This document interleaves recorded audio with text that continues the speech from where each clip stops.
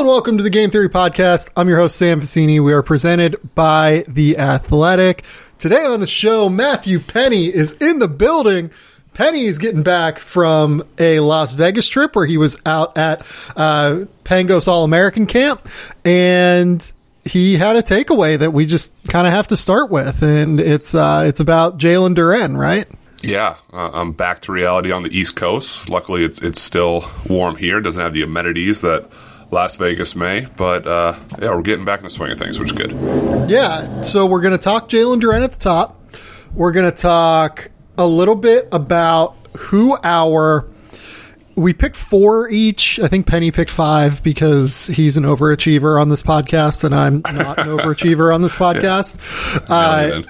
The guys that we think are going to rise and help themselves, if we had to place bets on the guys that are going to rise and help themselves in the pre-draft process, these are the guys that we think are going to improve their standing. And then, I don't know, we might talk. I'm like 4 hours away from In the Heights right now, which is like the movie I am second most excited about this summer outside of Fast 9. So I'm just like kind of riding high on Cloud 9 today, Penny. I'm riding high on Cloud 9 because I just saw that Jurassic Park launched their like teaser promo that Jurassic World, whatever the number is, comes out June 10th, 2022. So I get 365 days countdowns on the wall. We'll peel one piece of paper off every day at my desk. Wait, so we have to peel back the layers here. So Penny, are you like enormous Jurassic Park fan? Is this a thing? It's a thing. Let me put it this way. I was a huge Jurassic Park fan growing up. Jurassic Park 1, Jurassic Park 2. And now I just like chase that nostalgia with each movie. I go in excited. There's a few good minutes. There's a lot of bad minutes. And I leave being like, I don't know why I got so excited. Then they have the teaser promo, the teaser trailer, and it pulls me right back in. The first Jurassic World. That's how Hollywood works. It's like Hollywood knows what they're doing. They're feeding to my past. They're feeding to my childhood. You hear the score, the symphony, the John Williams, and you're like, oh, there we go. And then it's whatever. It's lukewarm, but it brings you back. Yeah, I thought Jurassic World was good. I didn't really like the second one. I thought the second one was more what you're talking about. I thought it was kind of a mess, but like the first one I thought was like totally good, like exciting, blockbuster, kind of everything you just look for, you know? There's only so many spins you can do with dinosaurs. Like they get back to the mainland, they mess up the island. There's not a lot of like in between. I'm glad they haven't like gone to outer space yet or done something completely irrational, but I'm sure that's like a movie or two away from being where we're at. Well, so Universal owns both the Jurassic series, Jurassic Park, Jurassic World, and the Fast and Furious series. And I saw a headline maybe a month ago that was like, Jurassic World and Fast 9 crossover movie, ? No. Is that clickbait or is that going to happen? Like, is Vin Diesel going to pull up and nod to a T-Rex and say La Familia and pull out? I can't get there. My father. So I think that like it was just based off of some offhand comment that one of the producers made, like, oh yeah, like we would love to explore that. And it's just like, yeah, let's all get excited about that. But I can only imagine Vin Diesel trying to incorporate one of the Jurassic dinosaurs into his family. I mean, I'm all in. It could happen. It could happen. I'd like to see the Venn diagram of those two fans and how they think this would actually look and be successful. It would sell tickets. That's one thing. It would sell tickets. It wouldn't flop. I mean, like, I think we just came up with something. Unfortunately, I'm so excited for Fast 9. I get to see it next week. It comes out here next week. Because like Vin Diesel is now a father, and I watched Fast 5 last night or 2 nights ago or something, and the way that Vin Diesel says father is unlike anything I've ever understood on this planet. He's like, my father. Like, how does one get there in the pronunciation of father? Is that method acting? I don't know. You're smarter than me. You worked in Hollywood. You know that better than I would. I love Vin Diesel so much. I have an unabashed just love of those movies. They are just the best things on planet Earth, and I'm so excited to go see that. And I get to see In the Heights today. And In the Heights, it's so weird. Like In the Heights and Fast 9, like you can't really pick 2 different movies, but I'm close to equally as excited about both of them. The duality of life. It's a good thing. It's good to have some balance. Okay, so let's talk about Jalen Duren. So you got to see Jalen Duren play this weekend. Just kind of, you were so inspired that you wanted to talk about him on the podcast. So just kind of give me the scoop on why you're so pumped about Jalen Duren right now. So I've been able to watch Jalen Duren beyond camp setting. So I watched him play with Roman Catholic. I watched him play with Mount Vernon Academy in Florida, and now here. And camp basketball isn't always real life. It's up and down. It's transition based.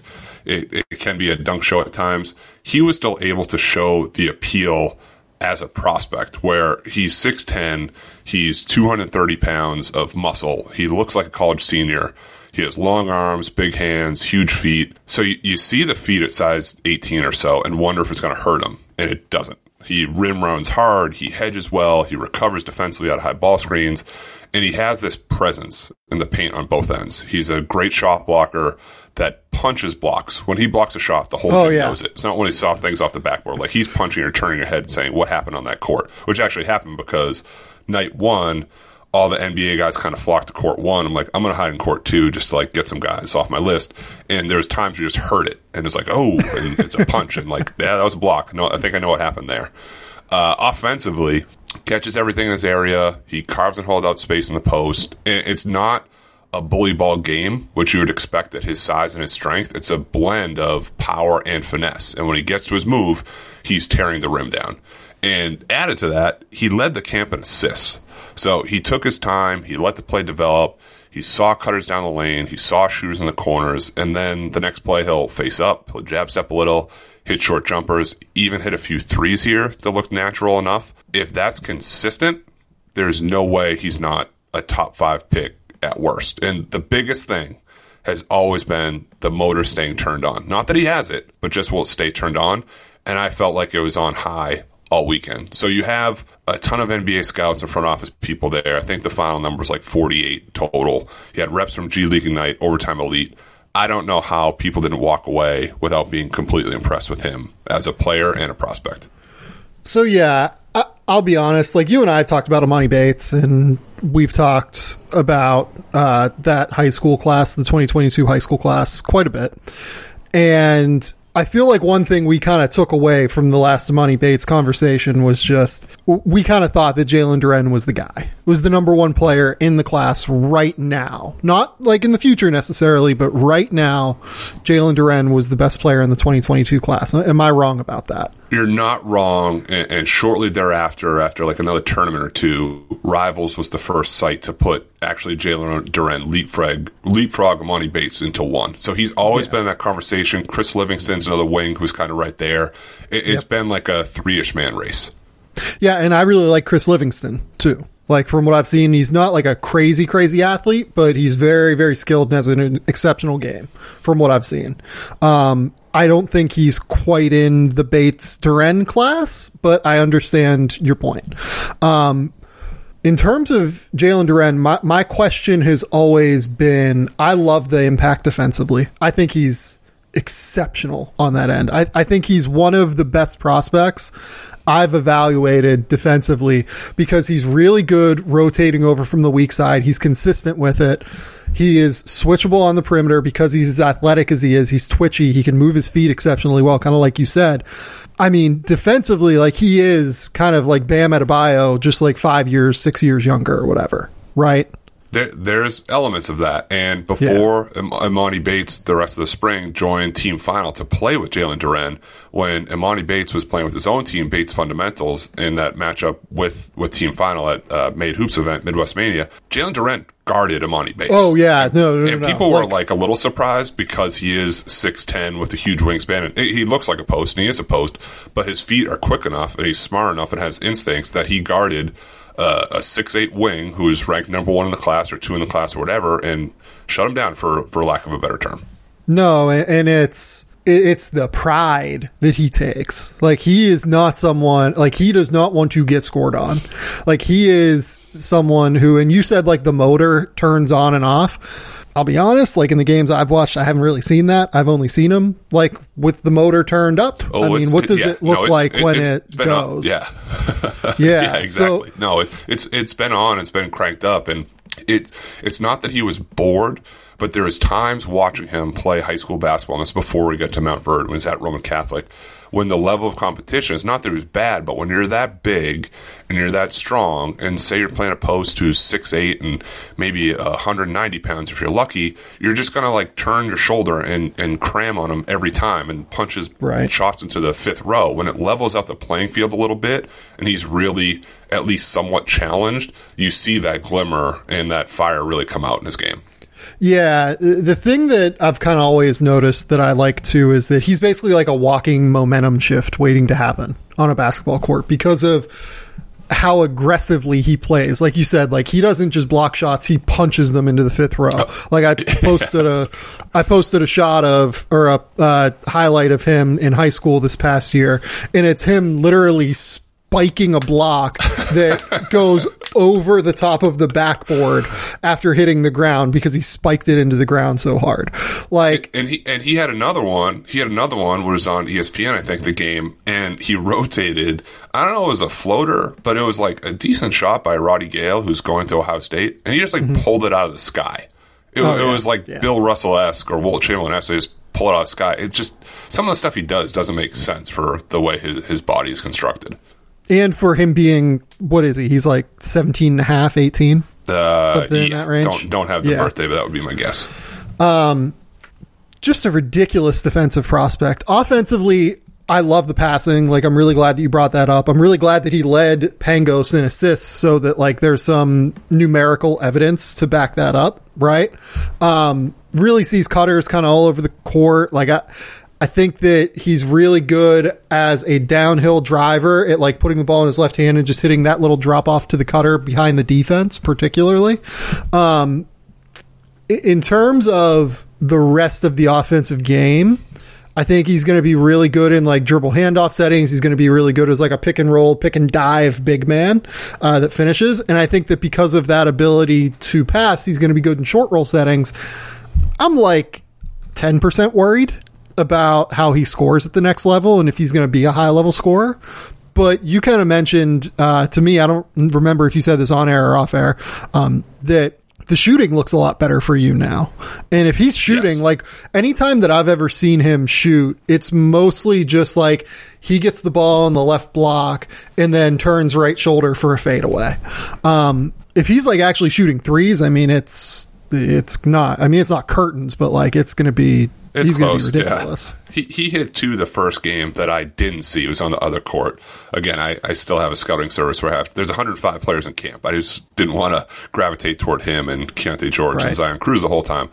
But the game that I watched it in front of me the next day, he missed one. It looked clean enough. And then he had another face up with like really good footwork where he kind of like stepped back, had his balance and hit like a 12-footer. So it's getting there. It's evolving. It's not a finished product, but there's enough that gives you hope it could get to a place where it at least keeps the defense somewhat honest. I don't think he's going to be spotting up on the break and pulling up transition threes, but if he pick and pops and the guy goes with the driver and kicks back, he's going to keep you honest. Yeah, totally. So I agree with you. I'm at the point where I think he's the number one player in that class right now. Like, you know, Emoni Bates, I think has more upside because guys who can be ridiculous pull-up threats in the way that Emoni has potential to be just generally have more upside if things come together, right? Like, that's just the way that the NBA is right now. Always bet on wings. That's the way it is, yes. And it's a weird spin for me as I've also evolved into not anti-big, but I do have that, like, pause of how the offense works, how it looks in a 7-game playoff series, how the NBA has shifted, but you can't completely dismiss the performance the guy had when sometimes kids check out, and he dominated from horn to horn. He was camp MVP, and when it got up and down, he was fine, and when it slowed down, he was fine too. And this wasn't a camp where there's 105 kids and 30 of them are good and 75 of them are just whatever. Like, there were at least half these kids legitimate high majors and other high major bigs in the class.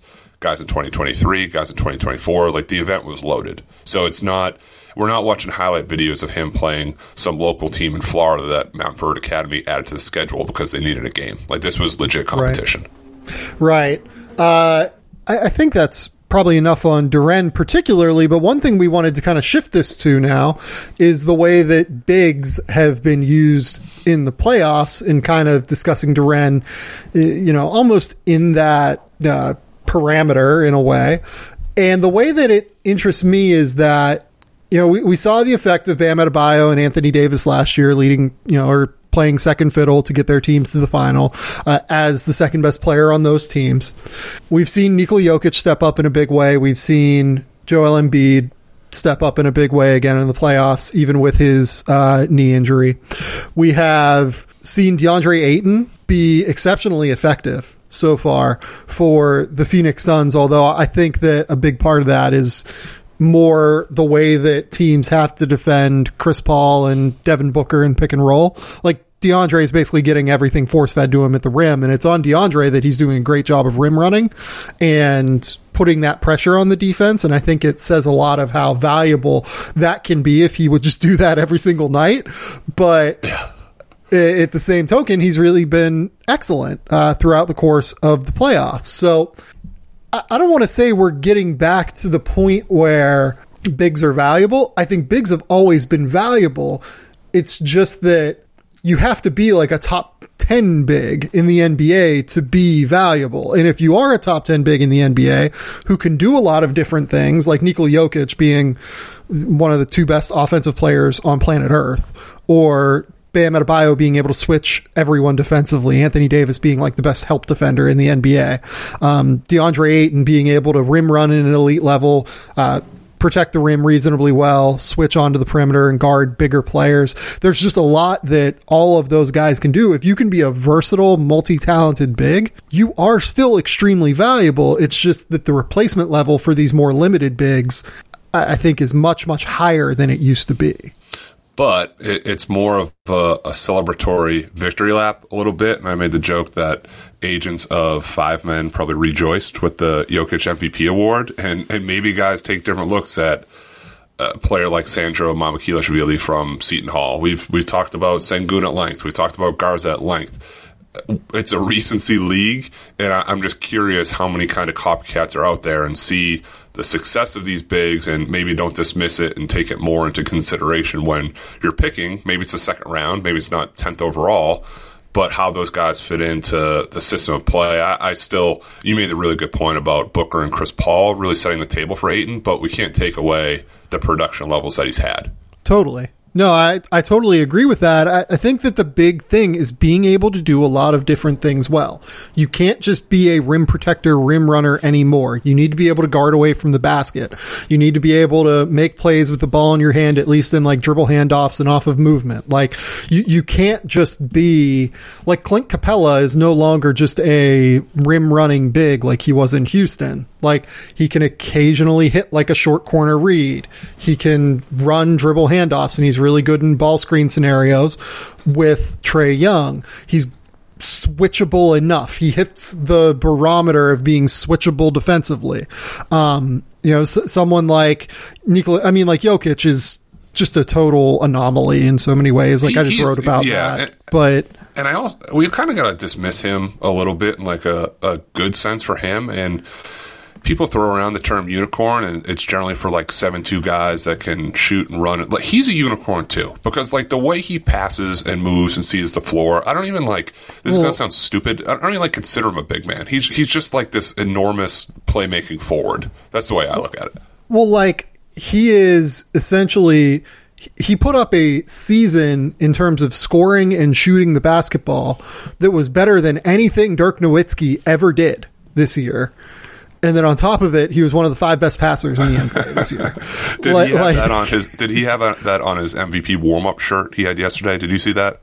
Yeah, it was amazing. That was amazing. It's like too fat, too slow, awkward game, drafted 41st, MVP. I don't think he had the Dirk Nowitzki. I'm a better shooter than Dirk Nowitzki, but he could have put anything on there, and I would have believed it, because at draft time he went 41st, and people wrote him off, and you had a great piece about that whole build-up.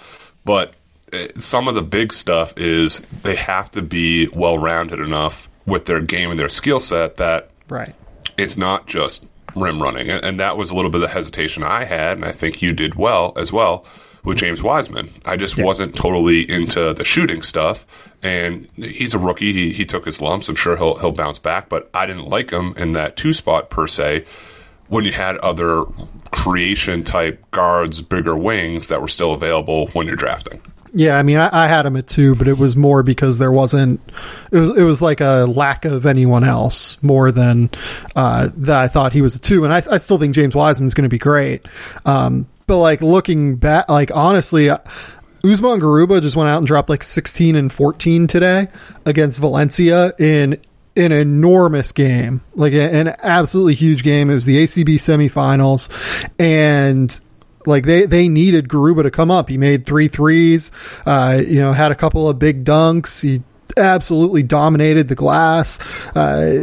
Just an enormous performance in a big game. And I mean, that's the kind of guy I'd rather have on my team. Like, I'd rather have the multi-versatile, like, Garuba type than have James Wiseman, even if Usman Garuba is 6'8" with a 7'3" wingspan, as opposed to James Wiseman, who's 7'1" with like a 7'6" wingspan. And you're not as worried about the Garuba offense. And if he gives you 15, 16 a night, great, but you're really drafting him for his defensive versatility.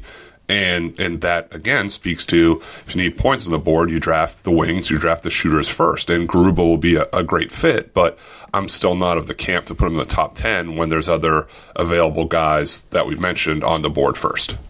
Yeah, I don't have him in the top 10. I would be surprised if he ends up in the top 10 for me, but he's probably going to be a lottery guy for me at this point. The defensive tape for Garuba is too good. It's ridiculous. Yeah. Yeah. I mean, it's unlike anything I've seen at like the international level for a young player. He is so exceptional on that end that it's ridiculous. Okay. Do you have any other kind of strong takes on the bigs in the way that maybe the way to explain it is like, giving a negative example. I feel like someone like Isaiah Jackson worries me a little bit. Like, I've seen lottery hype for him, and I just can't get there, in large part because, and I don't mean to like single out Isaiah Jackson, right? Like, there are a few of these guys that we could talk about, but in his case, like, Isaiah is 6'10", not super like strong or anything to like hold his position, not an elite defensive rebounder, but a great shot blocker, has some mobility to switch, but not an elite switch guy yet. I'm just not quite there, given the way that the big position is going in the NBA with Isaiah Jackson. Great point. I agree with you with what's going on right now with the playoffs, what went on in the bubble. And I was reminded by a coworker at work today how I was way higher on Sharif Cooper when we first saw him the first couple of games. Now I have him more in like the mid to late 20s range. Yep. You have to look at it from a bigger picture of a game or two, a season or two. The NBA, I would more look at it as like a 3 to 5 year picture of the way the game and league has changed, as opposed to here's one playoff run and the bigs were dominant, or the year before Bam Adebayo was dominant, or if we go to college, Sharif Cooper for 2 or 3 games, we're like, you know what, the shot's like a little busted, but he's such a great playmaker. And then 8 or 9 games later, we're saying, well, he's a little small now. And if you're physical with him, you bump him off his path, he can't get in the lane. His jumper's a little funky. And then water finds its level. He kind of settles down to where he should be. It's more of just a buyer beware of don't always ride the wave of the trend until it really asserts itself as being something that's going to last. No, I'm with you. And I kind of want to continue talking about Cooper a little bit, but let's take a quick commercial break before we get into our guys who are going to rise up the draft boards as we move through the pre-draft process.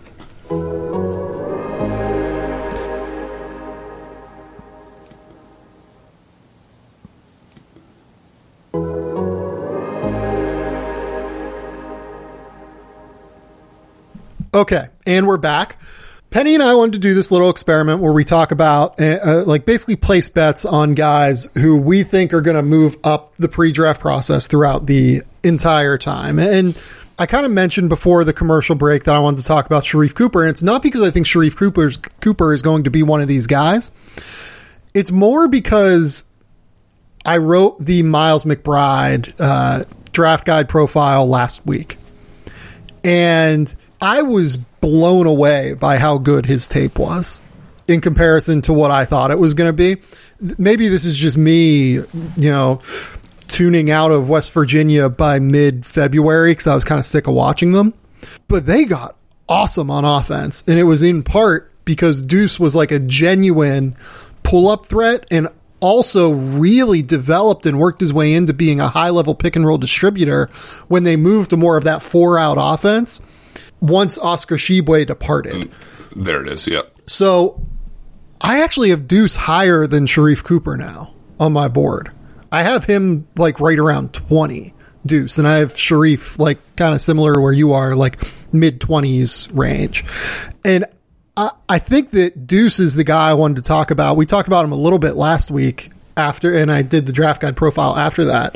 I mean, I really was kind of blown away, and I think that his athleticism is just a lot, and the way that his athleticism translates to functional play on the court, I think it's a lot more underrated than kind of what I thought it was going in. I'm a little surprised by that take. I mean, we talked a little about it last week. I thought that you had kind of settled that late first, the 20s, a big jump, but it comes down to A or B. Like, you're not the biggest Trey Mann fan. I know you're not the biggest Cam Thomas fan. So if those guys move down kind of like similar positionally, I get how he would jump there. My hang-up is still remains the same. Just, is he a 1? Is he a 2? Is the jumper real enough from distance? Can he get to it off the pull-up quick enough? Is he going to be able to finish at the rim as well with bigger guys, a little bit more congestion maybe, but did have a good end to the season, and Sneaky had that like 30-point game in the first round of the tournament when most of the world was sleeping. I know you were probably awake and it was like 2 p.m. for you, but it was kind of like brushed on the rug because there weren't as many eyes drawn to it. Oh, I'll be honest. I think he's definitely a point guard. Like, I don't even think it's a question. Like, I think that the skills he showed in the second half of the year as a pick and roll distributor, I mean, he averaged almost 6 points a game in his last, or 6 assists a game over his last 15 games once they went to like that more spread 4-out offense. So yeah, I think he's definitely a point guard. I'm not real worried about that. I am a little bit worried about the jump shot. He's a lot more comfortable getting into that mid-range area than he is, right. Pulling up from 3. But, this is a guy that took almost 4 threes a game and hit them at 42% from 3 and is very comfortable getting to that pull-up shot. So I don't know. I kind of think that it's going to be okay. Like, I think he's a legit, like, pull-up weapon and a legit distributor who makes really good decisions. Like, he very rarely turns it over and is also one of the best pressure on ball perimeter defenders in this class. Like, he's small, and I don't think that the defense is going to like quite translate at the highest level because guys are just going to like get him switched on to other people. But man, I was surprised with where I ended up on Deuce. I think he, and like all the background comes back super like awesome, great kid. Very hard worker, like has, maybe a little bit soft spoken, but like, high level, competitor, everything like that. Like all of that is very positive. I'm just kind of, I'm at the point where it's hard for me when I went back to watch the tape. It was hard for me to be like, okay, this guy just has much better tape than Jaden Springer. This guy has much better tape than Cam Thomas, if you look at the totality of what he's doing on the court. Right. If you watch the defense, the passing, sure. Yeah. Yeah. So he's 20, roughly 20 for you right now then? 20, 22, something in that range. So a broader draft question and kind of just your stance or strategy based. If he's 20, if you're taking him 20, are you considering him a starting guard or somebody who comes off the bench? I think that he's probably most likely to be a very, very, very high level sixth man. I think that's probably the most likely outcome of all of this. All right. But if you told me he's a starter, like I think there's real starter outcomes with him because of the distribution and pull-up game. At the same time, would you be shocked if I said he split time next year in the G League? No. Because I expect everyone that goes 20 to spend time in the gym. Right. Well, part of it's like the war of attrition, and I actually just kind of made my first big board for this aggregate big board that's coming out. And it's difficult when you put names on paper and you can't really get tied as much to spots as opposed to getting tied to names and who'd you rather take. And the way you value him over the guys we just listed, he kind of settles into that that range. I'm sorry. I just have him a little bit lower. I have more concerns with the shooting, and similar to you, I probably tuned out West Virginia a little bit too much later in the season. But the numbers are great. I mean, it's 40% across the board, and then, like, what was it, 80% plus from the foul line too? Yep. Like, the shot could get there, just a little bit slow getting there. I've beat this to death, but that 20 range, or maybe like 25 to 35, I'd rather just maybe make a run at a wing, whether that's TJ Shannon, or you roll the dice with a guy like Zaire Williams, or even Jaden Springer, who the net outcome could just be higher if it all clicks and works out. If it works out for Miles McBride and he's a backup or a six-man, that's great. But if I'm kind of not taking this as a flyer, but as a long-term investment pick, I would maybe go with one of those other guys first. Deuce over his final 12 games was 17 points, 5.5 assists, 4 rebounds, 2 steals on 43, 42, 82. Like, he was awesome. And that's he played Kansas, Texas Tech, Oklahoma, Texas, then like TCU and Kansas State, who are garbage, and then TCU again. But Baylor, Oklahoma State twice, and then Syracuse. So, like, they played 8 of those 12 games against top 25 teams, something like that, top 30 teams, let's say, in the case of Texas Tech, right? Yeah, it was real competition. So, I was very impressed. I was very, very impressed. Will you stamp him as this draft's version of Malachi Flynn for you, or are you not ready to commit? I think for he people who is. weren't around last draft, Sam was all on the Malachi train late first, had him a little bit higher, and obviously I would say he panned out for his draft range where he went. I'm just I'm wondering if it's a similar type of basketball love you have for him, or if there's somebody else that's stolen your heart. I think I actually like him a little bit more than Malachi because he's athletic. Oh, in a way that Malachi. It's not that Malachi isn't an athlete, but he's not. He's just kind of a different dude. And by the way, Malachi Flynn, over his final 24 games this year in the NBA, 12.5 points, 4.5 assists, 4 rebounds. Shot 40% from the field, which isn't great, but 37 from 3 and 83 from the line. Only 1.5 turnovers. Played good defense, not great defense. But you give me 12.5 points with 4.5 assists and a 3-to-1 assist turnover ratio for a rookie guard, I'm in. Sounds great to me. And where he was drafted, too. I believe he's Rookie of the Month, one of those months, week or month. I get all the days confused. But he won an award. He was the best rookie at some point during the season. Best rookie in April. Earlier in that run. Yeah, there you go. Perfect. There it was.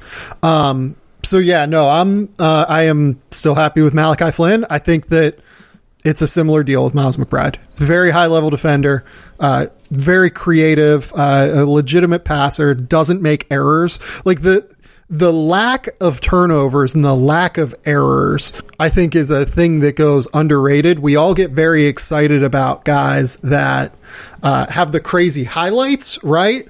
But not making mistakes is just as valuable. Maybe not just as valuable. That's a different highlight tape. But yeah, I don't think that has that same number of views on social media, but yes, also valuable in basketball circles. Yeah. Okay, give me your first guy that you think is going to rise in the pre-draft process, because we just went on for way too long about my guy. You're a guy. All right, well, you have about 10 of them. This might be take one now, another for a rainy day. So this is going to be like a weird take, and you might say, come on, because most places he's 6th or 7th, but he's 17th on your boards. This is kind of me selling you back the prospect. Sure. I'm going with Keon Johnson from Tennessee. Okay, yeah, sell me. I mean, I think Keon is somewhere solidly between 7 and 13 for teams. My take here is he more solidifies himself in that 7 to 8 range. Statistically, not a great shooter during the season. 45% from the field, 27% from 3. He was in the 60th percentile via synergy on catch and shoot attempts, while also being the 69th percentile, being unguarded catch and shoot. So you see some things there, and he'll be able to showcase this in the 1-on-0 drills. And I don't think, when you watch the tape, that the shot is beyond fixable. There's some wild misses in there, for sure. Banking a shot, hit one off the side of the rim, whatever. it just looks more stiff than anything. It's not a sort of shot. It's not fluid enough, put it that way. It's in pieces. It's like a catch, a bend, an extension. Repetition can fix that type of stuff. And we've seen his athletic tools. We've seen the vertical pop in the lane and on defenders during the SEC. Having the time and space in an individual workout, that explosion off the floor is going to pop even more. And there's already been some early reports on how good he's looked during the pre-draft process, and I'm not surprised. I mean, my hang-up with him has been the inability to maximize that type of skill set in the half court within the flow of the offense. But he was always great when the game was up and down or played faster. So if our hold-up is the jumper, my argument is more with repetition, it's going to look good enough if that's the one thing, and you know he's going to defend, you know he's going to get up and down the court and run and jump and finish and slash and take stuff off a secondary break. I think the jumper is going to get there, that he'll be intriguing in that 7 to 8 to 10 range. I don't disagree with that. I think that is absolutely, really probably true, to be honest. I think he's going to look really, really, really good. So I'm going to read you a quote from 2019. After working on this every day over a month, he seems more confident when he's shooting. During a private workout, he got hot and made 16 threes in a row at one point. If he can shoot like that in front of NBA teams, that will help his draft stock. What player do you think I'm talking about? I thought it was Keon Johnson. I'm like, I haven't read. I've not played draft. 2019 pre-draft. Gosh. That's tough. You're killing me here. It's a guard. I'm gonna bail and say Peyton Pritchard. So I know that jumper's good enough. Draft before that is what that was. I'm sorry, 19, not 20. So it's Nasir Little. And no, different players, but yeah. Different, but similarly in terms of like had hype as a top 5 pick, top 6 pick coming in, was very comfortable in that, pre-draft. I think I ranked Nasir at like 10 or 11. It's maybe 9, 10, 11, 12, something in that range. I don't remember. But shot it like okay in workouts, but you just kind of go back to the tape. Like at the end of the day, these teams really do go back to the tape, I think, and make decisions. Not all of them. There are teams that are dumb, but like most of them go back and look. No, I will not. Most of them go back and just fall back on what they saw on the court. And it's hard with Keon, man. Like, it's hard. It's very hard. I'm kind of trying to sell myself, too, in that range. But he was just so much lower than yours.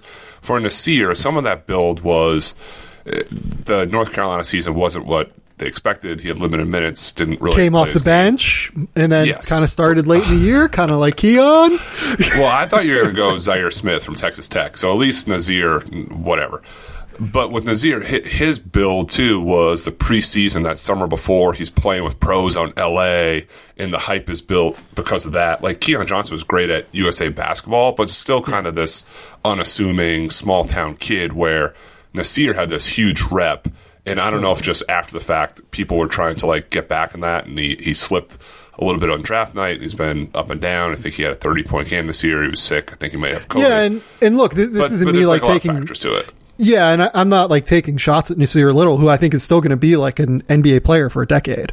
I'm a believer in Nasir Little generally, but I'm more speaking of what happens on draft night with these guys, right? Yes. I had, like I said, I had Nasir, 9, 10, 11, 12, something in that range. I think I was probably a little bit high on him, but I think he's still going to end up being, returning very good value for where the Trailblazers picked him. I guess that the reason you put me in a mental pretzel here. That was good. I applaud you. The reason that I compare the two is just, guys who were expected, there was a lot expected of them in the preseason. Things clearly were a bit off to start the year.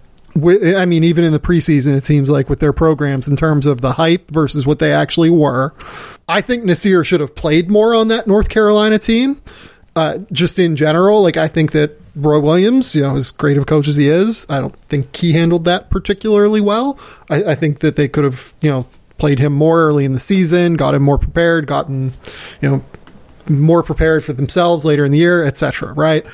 Same thing with Tennessee, I think happens with Keon Johnson. Keon Johnson comes off the bench early in the season, doesn't quite make the impact that what we're all expecting, moves into the starting lineup. The podcast, he immediately has 27 points in the next game. By the end of the year, he's looking okay. He's their most confident guy. He's getting points. This year, if you go back through their NCAA tournament run, like he was, I think, double figures in most of those games. Like I keep going back to that a little bit. And definitely different players, don't get me wrong, but for what their role is, they are a bit undersized. Like Nasir Little is more of a true wing who's like more toward the 4 side of the spectrum than like the 2, right? And that's just athletically, I mean. Keon doesn't have the athleticism problems, but again, Keon right now is more toward the 3 side of the spectrum than the 2 side of the spectrum in terms of his ball handling, shooting, etc. And he's a bit undersized at 6'5" with like a 6'7.5" wingspan to do that. So I'm not saying that like they're the same players. They're very different guys, very different roles, very different everything. I just keep coming back to that in my mind, and I keep coming back to the fact that I think teams, at the end of the day, for the most part, fall back on the tape that they've seen. And oftentimes the risers that we see in the pre-draft process, it's the guys who have that really strong tape and showcase themselves in the pre-draft process, show that it's always been there. It's not the guys that like didn't show it in college and then move up in the NBA draft. You know what I mean? Like, am I making sense when I say this? No, you're making a lot of sense, because my kind of argument is the athleticism, the verticality of his jumps, all that is going to pop more in workouts, and it certainly will. Because when you're kind of like training for that, just individual drills is different than playing within the flow of an offense. What I'm trying to sell is if the jumper gets there, he can be that. In your case is, well, Nasir Little was the same thing. The jumper never really got there. Are you okay with this outcome taking him at 6 or 7? Probably not. But I guess for 7, me, but he's higher than 17. I think where you have him is my argument. I guess for me, it's more, are teams going to believe it in the pre-draft process? It's not like, I think that Nasir Little has a real shot to shoot it at some point. I think Keon Johnson has a real shot to shoot it at some point. I'm a little bit lower on that than what other people seem to be in terms of evaluating that. But I'm skeptical that teams are going to go into a 1-on-0 workout with Keon Johnson and he's going to make 70 out of 100 threes at the end of a workout. And they're going to go, oh, he can shoot. I think that they're going to fall back on what they saw this year and say, like, oh, wait, like this guy, when he was in the middle of like actual basketball, his mechanics flew all over the place, had a bit of a hitch, and had like a very skinny base on his jumper. Like, is that going to fall back into that? You know what I mean? Like RJ Hampton did all of that last year too, and looked great pre-draft in terms of fixing his jumper, and his jumper looks better now. But at the end of the day, I think teams fell back to what they saw in New Zealand with the tape. Yes, and kind of went lower. He went lower on draft night, but now we look at, and the end of the season is also a fake life to me. I hate seeing like the stats from the last 2 weeks. People's like, well, see, look, he was that good. Now I'm going to contradict myself. Those last 2 weeks of the season, when he had freedom, he played really well. And he might have been Rookie of the Month week. I'm terrible with dates, but the jumper did look cleaner. And with Keon, maybe he doesn't make 70 shots in a workout, but if he makes 60 and it looks a little bit more fluid, it's a cleaner ball. His base is a little bit wider. It comes off his hand cleaner. The follow through is not like a pulling the string. It can just add to his case that it's closer than people may think. Yeah. No, I think it's a good case. And I think it's a good case for his long-term value, but I'm skeptical that it bears itself out on draft night, if that makes sense. Very much so. Okay. So my next guy actually is Usman Garuba. We kind of mentioned him. I won't go into like crazy depth on Garuba. He just had an enormous game again today, as I mentioned. I think teams are going to go back to what they've seen in Spain and go back and watch that tape, and he's just going to really stand out. I think a big thing that goes underappreciated with a lot of this stuff is oftentimes draft risers are not necessarily based off of what they do in the pre-draft process. It's based off of catching someone's eye in the pre-draft process and then evaluators going back and looking at the tape.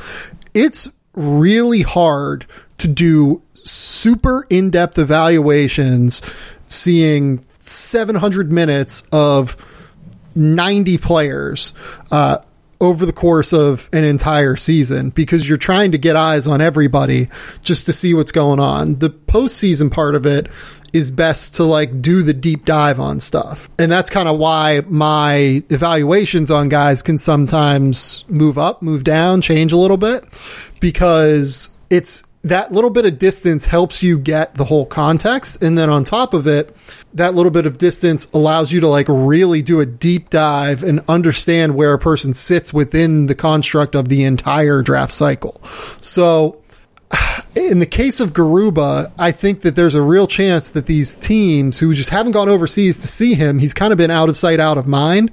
And the numbers aren't like unbelievable, like with Sengun, where he's, you know, putting up 17 and 9 every single game and winning Turkish League MVP. Yes. But in the case of Garuba, I think the tape isn't quite as impressive as Sengun, but in many ways it is pretty close. It's just on the other end of the floor defensively that it's that close.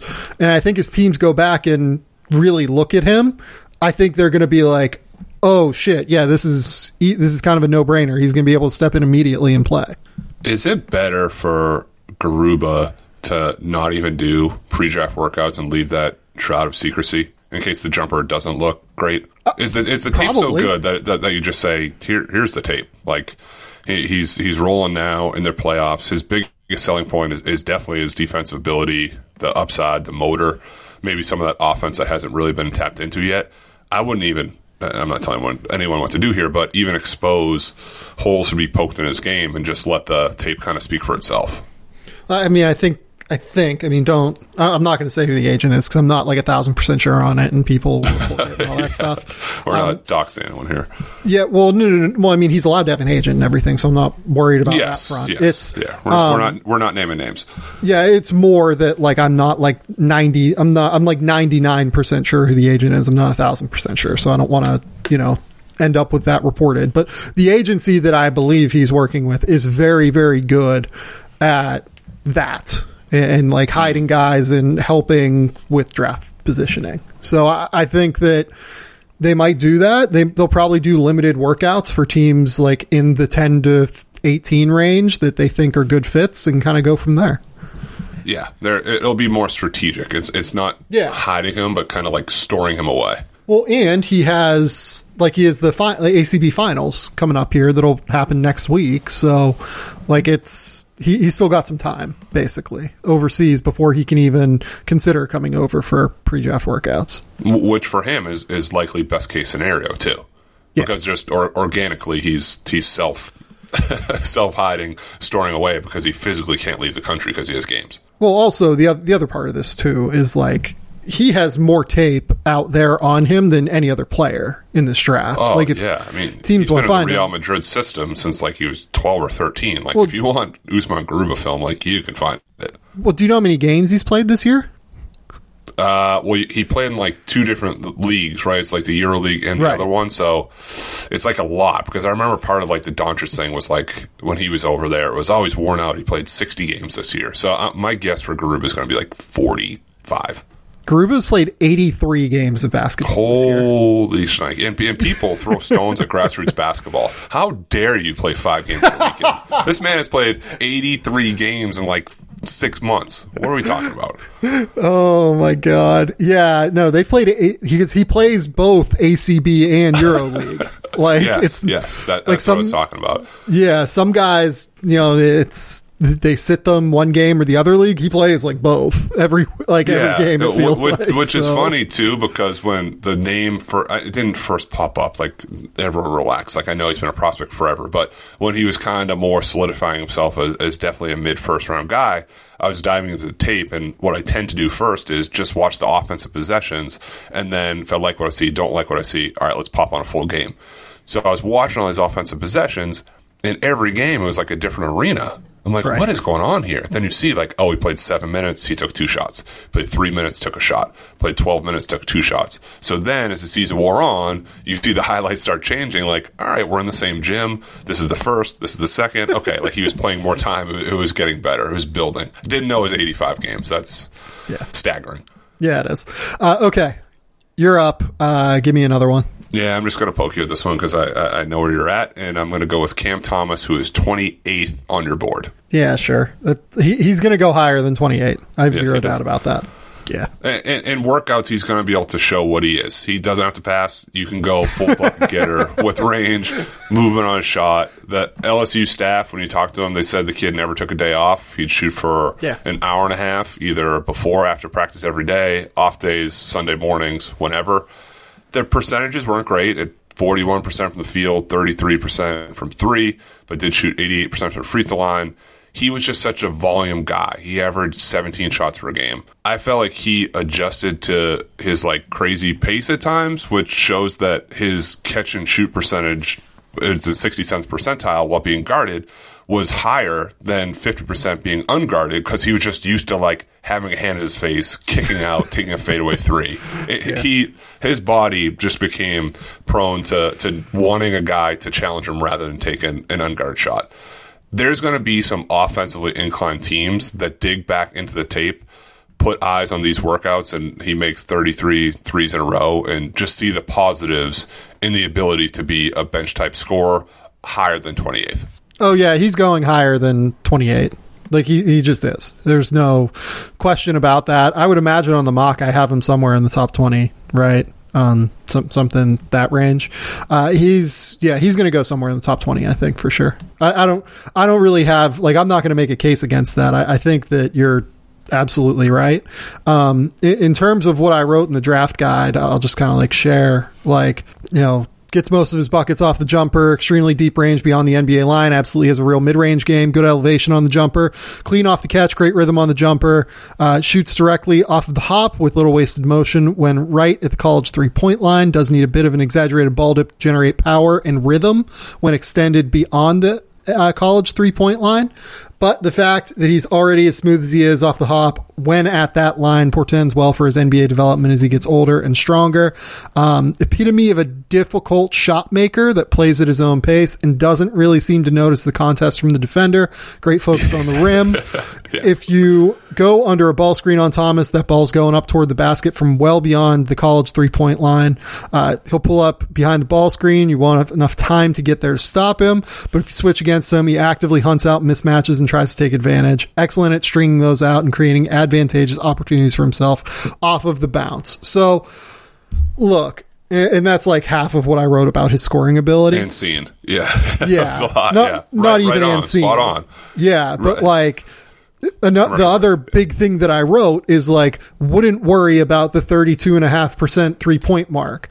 Clearly a more skilled shooter than that because, while I mentioned that doesn't seem to notice the contest, it's clear that the contest does affect him because he's a better shooter than 32% from 3. He just is. Exactly. And if we're going beyond percentages, beyond the tape a little bit, NBA, you need bench isolation scores. Go get one. I can't create for you. Find a bucket, and he finds ways to find buckets. Granted, he finds a lot of shot attempts too, but every single game he's out there. Oh, if he goes 13 or 14, I won't be surprised. I like more complete players than that, which is why I have him at like 28, 27, 26, something in that range. My guess is, he ends up, honestly, I would say he's probably going to end up like 24 on my board. Just kind of looking at the names that are in that range. But it's, I think that you're right. Like, I don't really have a case against you. So let's move on. So next. For me, next is going to be Kessler Edwards. And I have Kessler Edwards as a first round grade right now. I think that the general consensus of NBA teams is more like mid-second, just based off of what I've been told about, like where, kind of where the feedback came in and all that stuff. I think as more teams look at his tape at Pepperdine, they're going to see a guy who's really valuable defensively, really switchable. And he's really going to shoot it. And then on top of it, he's working out in Santa Barbara right now against guys like Scotty Barnes, Greg Brown, Nimi Keita, etc. And from what I've been told, he doesn't look out of place there at all. Like, there's been some question of, he doesn't play a high enough competition outside of when they play Gonzaga, etc. Right? But yeah, that's a concern. Yeah, from what I've been told, he looks not out of place at all and is playing really, really well there. So I'm going to go Kessler Edwards is my next guy. You're sneaky. You're taking inside information. This is insider trading right here. Looks great. I'll mention on the pod. My concern with one of them is the inflated numbers a little bit at Pepperdine, especially the reboundings and blocks by playing in the West Coast Conference, and you're not playing the top-tier teams every night. And just how do you contextualize when he has 37 and 11 versus Pacific? He did have 17 points in a triple overtime game versus UCLA, 2 games versus Gonzaga. He had 14 points in one, 11 in another. And kind of, I know it's like a little bit of a wacky example, but just for the argument I'm trying to make, when John Morant was at Murray State, you knew in conference the competition wasn't going to be high major. Just that's the nature of the beast. He had similar questions to an extent about that, and he had 38, 9, and 5 against Alabama. He had 17 and 16 against Marquette. He had 28 against Florida State. So it balances out when he has a 40 ball versus SIU Edwardsville. So a little bit for Kessler, it's how much do you think the numbers have been bumped up by playing not exactly like the premier teams night in, night out. Now, if you're telling me in the workouts it looks like it's going to translate, it's probably a different story, but that's my initial hesitation, I'd say, to have him in the first round. So typically I think a big part of the numbers being inflated on that level tends to be usage, right? Like he has a ton of usage and thus gets a lot of shot attempts and a lot of opportunities. I mean, Kessler Edwards took like 12 shots a game this year. Like, it's not like he was dominating their offense, right? Colby Ross, the point guard there, who's also in this draft, and probably not definitely not a draftable player, but someone that if he stuck in the G League for a couple of years and got a cup of coffee in the NBA, wouldn't surprise me by any stretch. He averaged 13 shots a game, averaged 8 assists, had the ball in his hands the whole game, basically. Like, if you look at his usage rate, like he had like a 26 usage rate, and that's without accounting for the passing. So you just look at the ball, you look at what they have, or like the way that their offense ran. I mean, Kessler was involved, but it's not like he was dominating the ball. So I don't know that the numbers are like crazy inflated. They're inflated. Like, he's not going to average 17 a game in the NBA, right? But I think he's probably going to be a guy that, steps up and knocks down corner threes and movement threes and plays high level defense because he's so smart in help situations. Right. I just, some of the offense too, like, the numbers aren't great off the dribble, and he has to show some level, I would argue, of shot creation, especially without, he has this tendency to turn his back to the basket and back to his defense to back down his man for the mid post, not always going to be able to do that. And with the shot, are you worried at all about kind of the release point where it's over the top, but a little bit of a push and kind of kicks his legs out a little bit too? A little bit worried about the kick. Not as worried about the push. I think that'll get ironed out as he continues to just kind of get stronger. I think that's what he needs as much as anything. Like, very clearly has elite level touch. 88% free throw shooter. Yeah, I think that over time it's going to be fine. The thing that worries me is it just doesn't seem to like process passing reads at a super high level. Everything is an escape pass, not like a danger pass, And part of that's probably because you said he had a point guard who started every game when he was there, and it has a higher usage rate and could set the table. So maybe it's just he didn't have as many opportunities to score that way. And the strength I agree with, because if you watch some of his tape, a lot of it is second chance points on the glass and scoring over the top of guys, which isn't going to be as easy to do in the NBA when the guy you're shooting over the top of is 6'10" with a 7'3" wingspan. Yeah, like I don't think I think he's a 3. I don't like he's a 3-4 hybrid who plays like super high level hype defense, moving across different positions. So something in the like late first round range for me on Kessler Edwards. I would say he goes more top of the second round, as opposed to where I have him, but I think that would be probably a 15 spot jump based off of where he is right now. Yeah, I have him lower. I don't value him as high as you, but I hear your sell. Yeah. Well, let me go next, and then you can go too, because I think it's interesting to compare and contrast these two guys particularly. I have Trey Murphy as another guy that I think is really gonna help himself in the pre-draft process, and I think it's for similar reasons to Kessler Edwards. But whereas Kessler, I think, probably didn't get seen as much, with Trey, I think that like getting him out of the Virginia scheme, where his tape is already good, but kind of getting him in a different scenario is going to help him.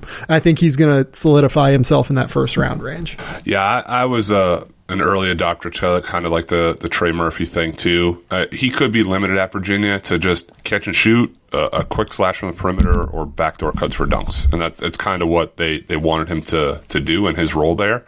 He turns 21 next week and still would argue that the limelight and the preparation that comes with that is still newish to him as a prospect. I know he had a full ACC season, but a year ago he was at Rice and he transferred thinking he's going to sit out, and you're thrown into the middle of this fire and finds his way to the other side. Now he's this draft prospect because he's 6'9" and has this nice stretch to end the year of the last 4 to 5 games. I don't want him to be one-dimensional offensively. A little bit inconsistent rebounder at his size. He only took 41 free throws all year, which could be attributed to just lack of physical play and strength and budding skill set that's still rounding to form. But I like him as a first-round guy with touch, with athletic pop at his size, and lots of defensive tools, even though the finished product may not be there yet, to be this switchable wing that's so coveted in the NBA. So here is why I have Kessler Edwards just a couple spots higher. Kessler Edwards was a much better defender this year than Trey Murphy was. Like, they have very similar limitations. They're both like 6'8", 6'9". Kessler's arms are probably like a little bit longer, so probably pretty similar in terms of like the way that their length plays itself out on a basketball court.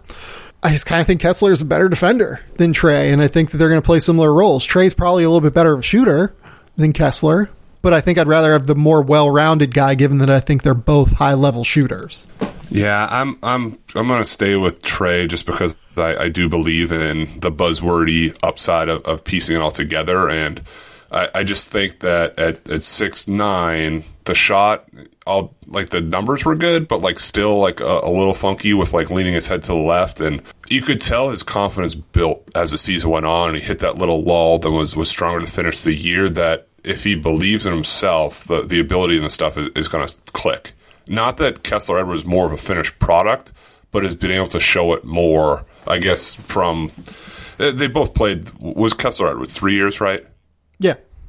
Yeah, so he played 3. It's technically Trey Murphy's 3rd year, but I would just argue that Trey Murphy's still kind of like discovering who he is as a prospect, and Kessler Edwards just is more of a more finished product of what it would be. Not a knock at his ceiling, but just I'm more curious as you dig through the layers what Trey Murphy could potentially become. No, I think I agree with that in terms of ceiling, because also Trey is just like a more explosive, bouncy kind of athlete too. Like, he just is, you know? Yeah, no, he was the king of the backdoor dunk, flex, frown, scowl once or twice a game. And they were like fucking tomahawks. Like, he would throw that thing down. Okay, hold on. I have one last counterpoint here. Are we worried at all that like this is a little bit of like the Jerome Robinson-ish archetype? No, because Jerome had to play on the ball, whereas these guys don't. And Jerome was not very good defensively, and right. Kessler is. I understand your point, though, just in terms of like guys that are really skinny and, you know, maybe don't have like the positional strength for what they have to do. But yes, I think these guys usage, but yeah. Yeah, I think these guys are just kind of different roles, and that makes it a bit easier. Yes. All right. Good. So I got 2 here. I'm going to lead off with a less in-depth one, and I'm going to go with Dejan Nix from the G League Ignite, who is currently 58th on your board.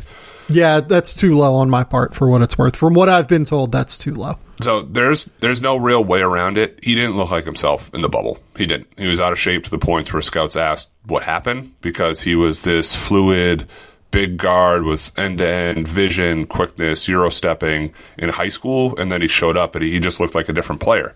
And it was a funky year with quarantine and COVID and restrictions, I saw him this past week in Vegas, and physically he resembles the prospect I remember from Steph Curry camp prior to his senior year. He's in much better shape. He passes the look test.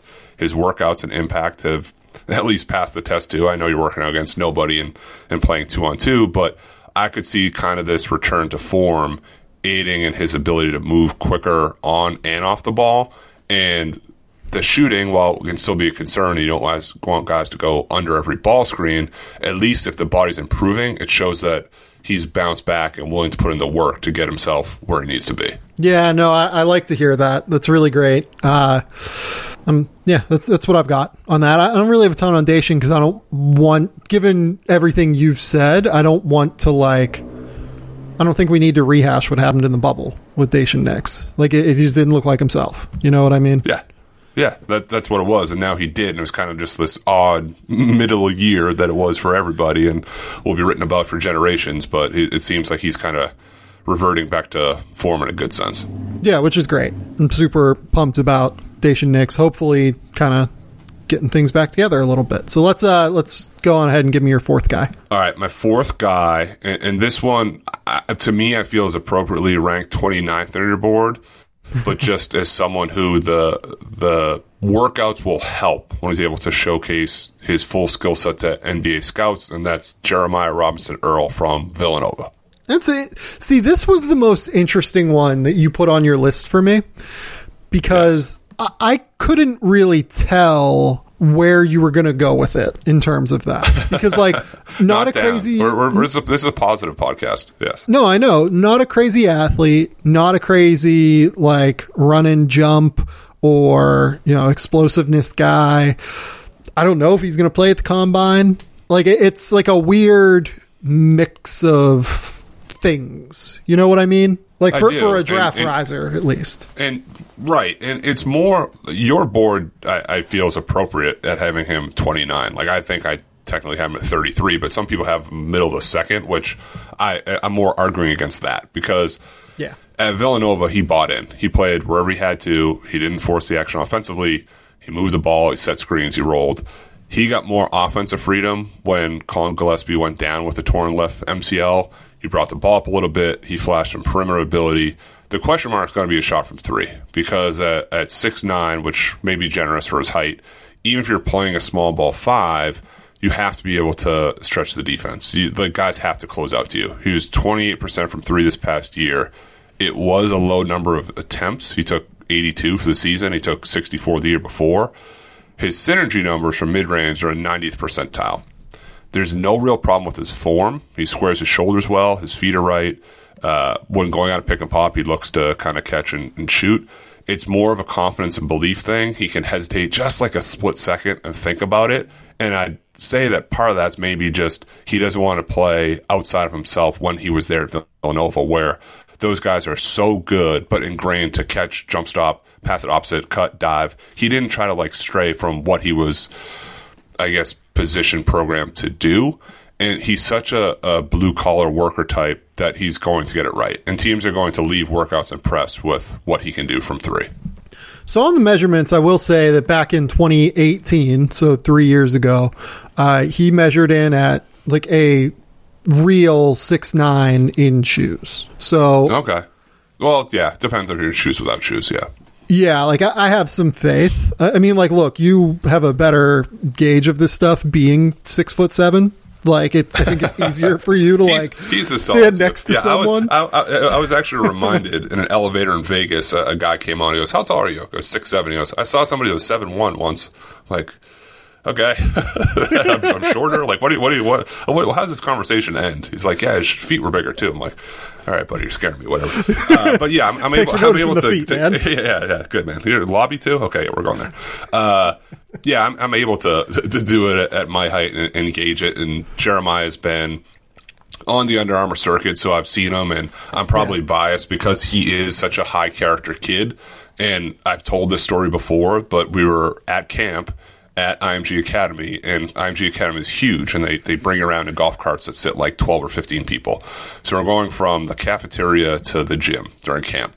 And like the shuttle legitimately like breaks down like on a bridge. And it's like, great. We're in Florida on a bridge. We're like 300 feet away. It's pouring rain. And like without hesitation, Jeremiah jumps out and starts like pushing the back of the van, the back of the golf cart. I'm like, this is a dude. So you're gonna hit pick and pop threes, gonna work hard, not complain. You're gonna push us to safety and to being dry. Like, I want that guy on my team. Yeah, he's a real push the team bus kind of guy. Yeah. Write the headline right now. That'll be like the third nugget when he's drafted. Pushed a broken down van from IMG. They'll embellish it and say he pushed it for like 3 miles or something, but that happened. That was real. Pushed it 15 miles in the snow is what it's going to be at the end. And then worked out, took 600 jumpers afterwards, did 1,000 push-ups. No, I mean, I've been on Jeremiah for a while. I'm a big fan. I love his game. I love everything he brings to the table. I think he's multi-skilled, multi-talented. I worry about just the measurements, being 6'9" and being a 4 and having a 6'9" wingspan and all that stuff. But yeah, look, as long as the shot translates, I think he's going to play in the NBA for a decade, like pretty easily. Yeah, I'm a believer. Okay. That's all I've got on my end today in terms of draft risers. Is there anyone else you wanted to mention? I don't think so. We can table this. I got a few more that we can go on at a later date. I'm sure we'll do this again in a week or two. Yeah. Well, I'm sure we'll talk about this next week. I mean, we wanted to do this because we have the Combine coming up. Combine invites went out earlier this weekend, and or this past weekend, and I would imagine we'll have a Combine list early next week. I don't know if they've sent out the second batch of invitations yet, but typically you have to like get the responses from people, see how many people are actually going to come, and then you have to kind of figure out how you have to fill out the rest of the Combine, right? So. Yes. Yeah, we'll figure that out. Penny, please tell me your reaction to seeing that I got called a pipsqueak on the internet last night. I wasn't going to mention it. I wasn't. And I always try to think like a little bit if I have an intro with some spice to it. And I was downstairs before I came up to start recording. I said, you know what? I'm going to leave it alone and let him bring it up if he wants to be the bad boy of draft podcasting. The bad boy of draft podcast. Put it in your Twitter bio. The bad boy of awards trutherism. Yeah. Yes. No, I mean, it's amazing. I love the internet so much. Yeah, I mean, we've got Greg Logan here who works for Newsday, voting for Andre Drummond for Defensive Player of the Year last year, and then shouting vindication after Rudy Gobert wins this year. What are we doing here? What is that even? How do we even get here? How do we cross over into that space? And I saw the exchange. I mean, I felt you were pretty civil. Like, I didn't think you were taking personal shots. It was a little unwarranted by our friend. No, like, these votes affect players' money. Like, these votes affect contract incentives. They affect, whether or not a player is eligible for the Supermax deal. That's literally something that, what does Jason Tatum get? Something like $25 million extra if he makes the All-NBA team this year. Like, these votes genuinely matter. So for people to give Andre Drummond a Defensive Player of the Year vote, I mean, it's just like indefensible at the end of the day for me. And then this guy comes into my DMs and, well, you're always going to get weird votes. Like, didn't Derrick Rose get a first place MVP vote this year? That was from the fans. There's a fan vote for MVP. Sure. Still that's a weird element of it. And didn't Mariano Rivera get one vote short of being unanimous? And it didn't someone just update on Rotten Tomatoes a bad review on Paddington, so it's 99% rather than 100%. Right. There's always going to be somebody who's out there to try to be different. There's always going to be someone, but that stuff is different for me because, yeah, look, we can talk about basketball as an art form and all that stuff, but Paddington 2 is legitimately an art form, right? Filmmaking. I knew leaving that breadcrumb, you wouldn't leave it alone. That's beautiful. And the way that people emotionally respond to films is going to be different for everyone. Basketball, yes, aesthetically, there are factors that make people love, for instance, Jamal Crawford, and revere him to such an extent to where he is considered, an elite player in the history of scorers, right? In terms of having an incredible bag and ability to get to his own shot, right? Yes. Despite the fact that like he was a really good player for a long time, not like, never an all-star, never was really all that close to being an all-star, right? We have ways now to be able to know what the impact of a player is. And like, it's not just like Rudy Gobert versus Andre Drummond. Like, it's the thought process to where you get to that conclusion. I just don't understand how one could watch Andre Drummond and have any idea what they're looking at, or in this guy's case, been in the business for 48 years. God, if you've been in the business 48 years and you can't see that Rudy Gobert is a better defender than Andre Drummond, like, get out of the business. Like, what are you doing here, man? 48 years is a long time to not know what the hell you're doing. Like, you are queuing this up for like a boxing match, like between celebrities, like people do. You're just like stoking the flame right now. But like, you understand like why this frustrates me, because there are. I do and I don't. You answered your own question that it's the internet and people are nuts. Like, there'll be podcasts that we do that people just see in your mentions, our mentions, whatever, that they're kind of just like talking to themselves. Like, but like, I love the engagement. I love when people talk to us and call us idiots or say we're great or whatever. But then there's sometimes people who are just like, will write like 8 or 9 straight things. And it's like, I don't even know what you want me to respond to this. And I don't like take it personally. That doesn't bother me though. Like, I'm good with that. Like, please engage with us. Like, fans, please. We do this for fans, right? Yeah, no, it's fun. But I feel like you just got to block out the haters a little better is my point. But like, this person has like a vote. Like, this person wasn't even a hater for me. Like, this person has a vote. It's just a hater in general. This person helps to determine like contract structure in the NBA essentially at this point, because that's what this is. And bigger than Paddington. Yeah.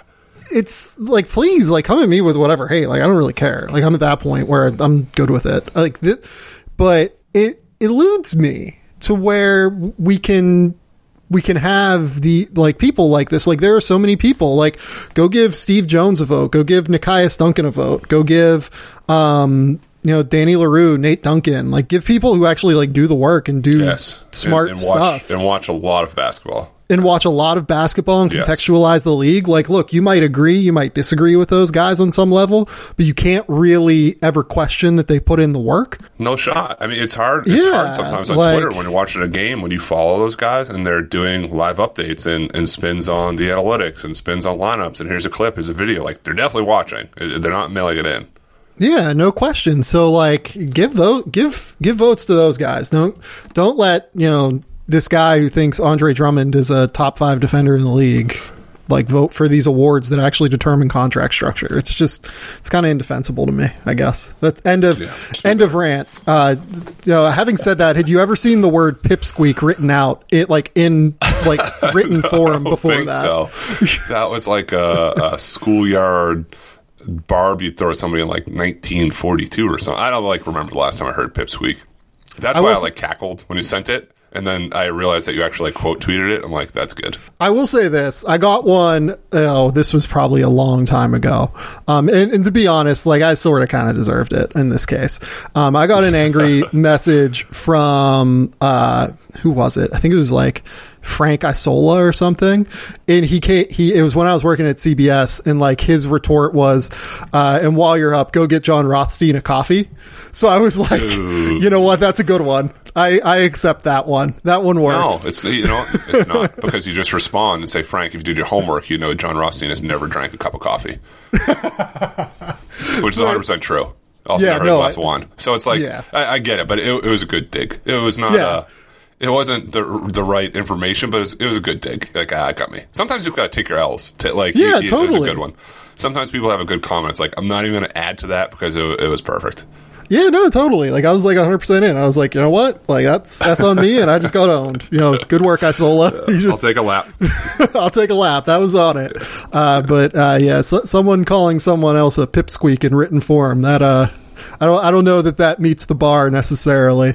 All right, Penny. I'm like probably 2 hours now from going to see In the Heights. So tell the people where they can find your work. It's a 5-hour podcast, yeah. I'm on Twitter. I'm Matt_Penny. Just was at 2 good events. We're gearing up for a huge July, chasing teams to opt into our stuff. 3 live periods. College Coach is going to be on the road a ton, so I'll be in that world, and I'm excited. The draft is also getting closer, and we saw today that next year's draft is like June 22nd, which is a lot better for me selfishly. So nature is healing. We're getting back to some level of normalcy, even if it just means the NBA draft. Nature is healing. It is. One of our writers on the hockey side, Sarah Sivian, tweets that like every time she gets seen out at a bar, and it just like it's great. It's one of my favorite things. Well, that was when I was in Vegas the other day. I saw both Jason Derulo and Mark Davis, the owner of the Raiders, walk through the bar, and I was like, we're getting there. We're back. We're getting close. I have like a real. So this might be like a poll that I put out like with the podcast. Could you pick Jason if Jason Derulo walked past you? Could you pick him out? I honestly don't think I could. He was with one other person, and I was with my buddy. I said, I think that's Jason Derulo. And he came back like 30 minutes later and had like a group of like 20 people. I'm like, that's 1,000% him. And he had the same reaction. He's like, I don't know how you would know that. Like, yeah, like, Jason did Derulo, you? How do you not know that? Like, I Googled it. I went back to the image search. I'm like, I got to be sure. And I'm like, no, it's definitely him. Did you like Instagram stalk him to see like if he's like doing a show yes, in I did. Vegas? I actually did. Yeah, I did. I went to his Instagram page to see if he posted something. So I thought you were going to be like, did you like, I thought you were going to say, like, did you see he was on tour, whatever. Yeah, no, I'm a creep. I looked. He wasn't there. Oh, man. He wasn't in Vegas? No, he didn't post he was in Vegas. Didn't mean okay. He wasn't physically there. Oh, my God. That's amazing. Yeah, Jason, big fan if you're listening. Shout out Jason Derulo. This has been the Game Theory Podcast. Please remember, rate, review, subscribe, do everything you can to support the show. Until next time, we'll talk soon. Bye.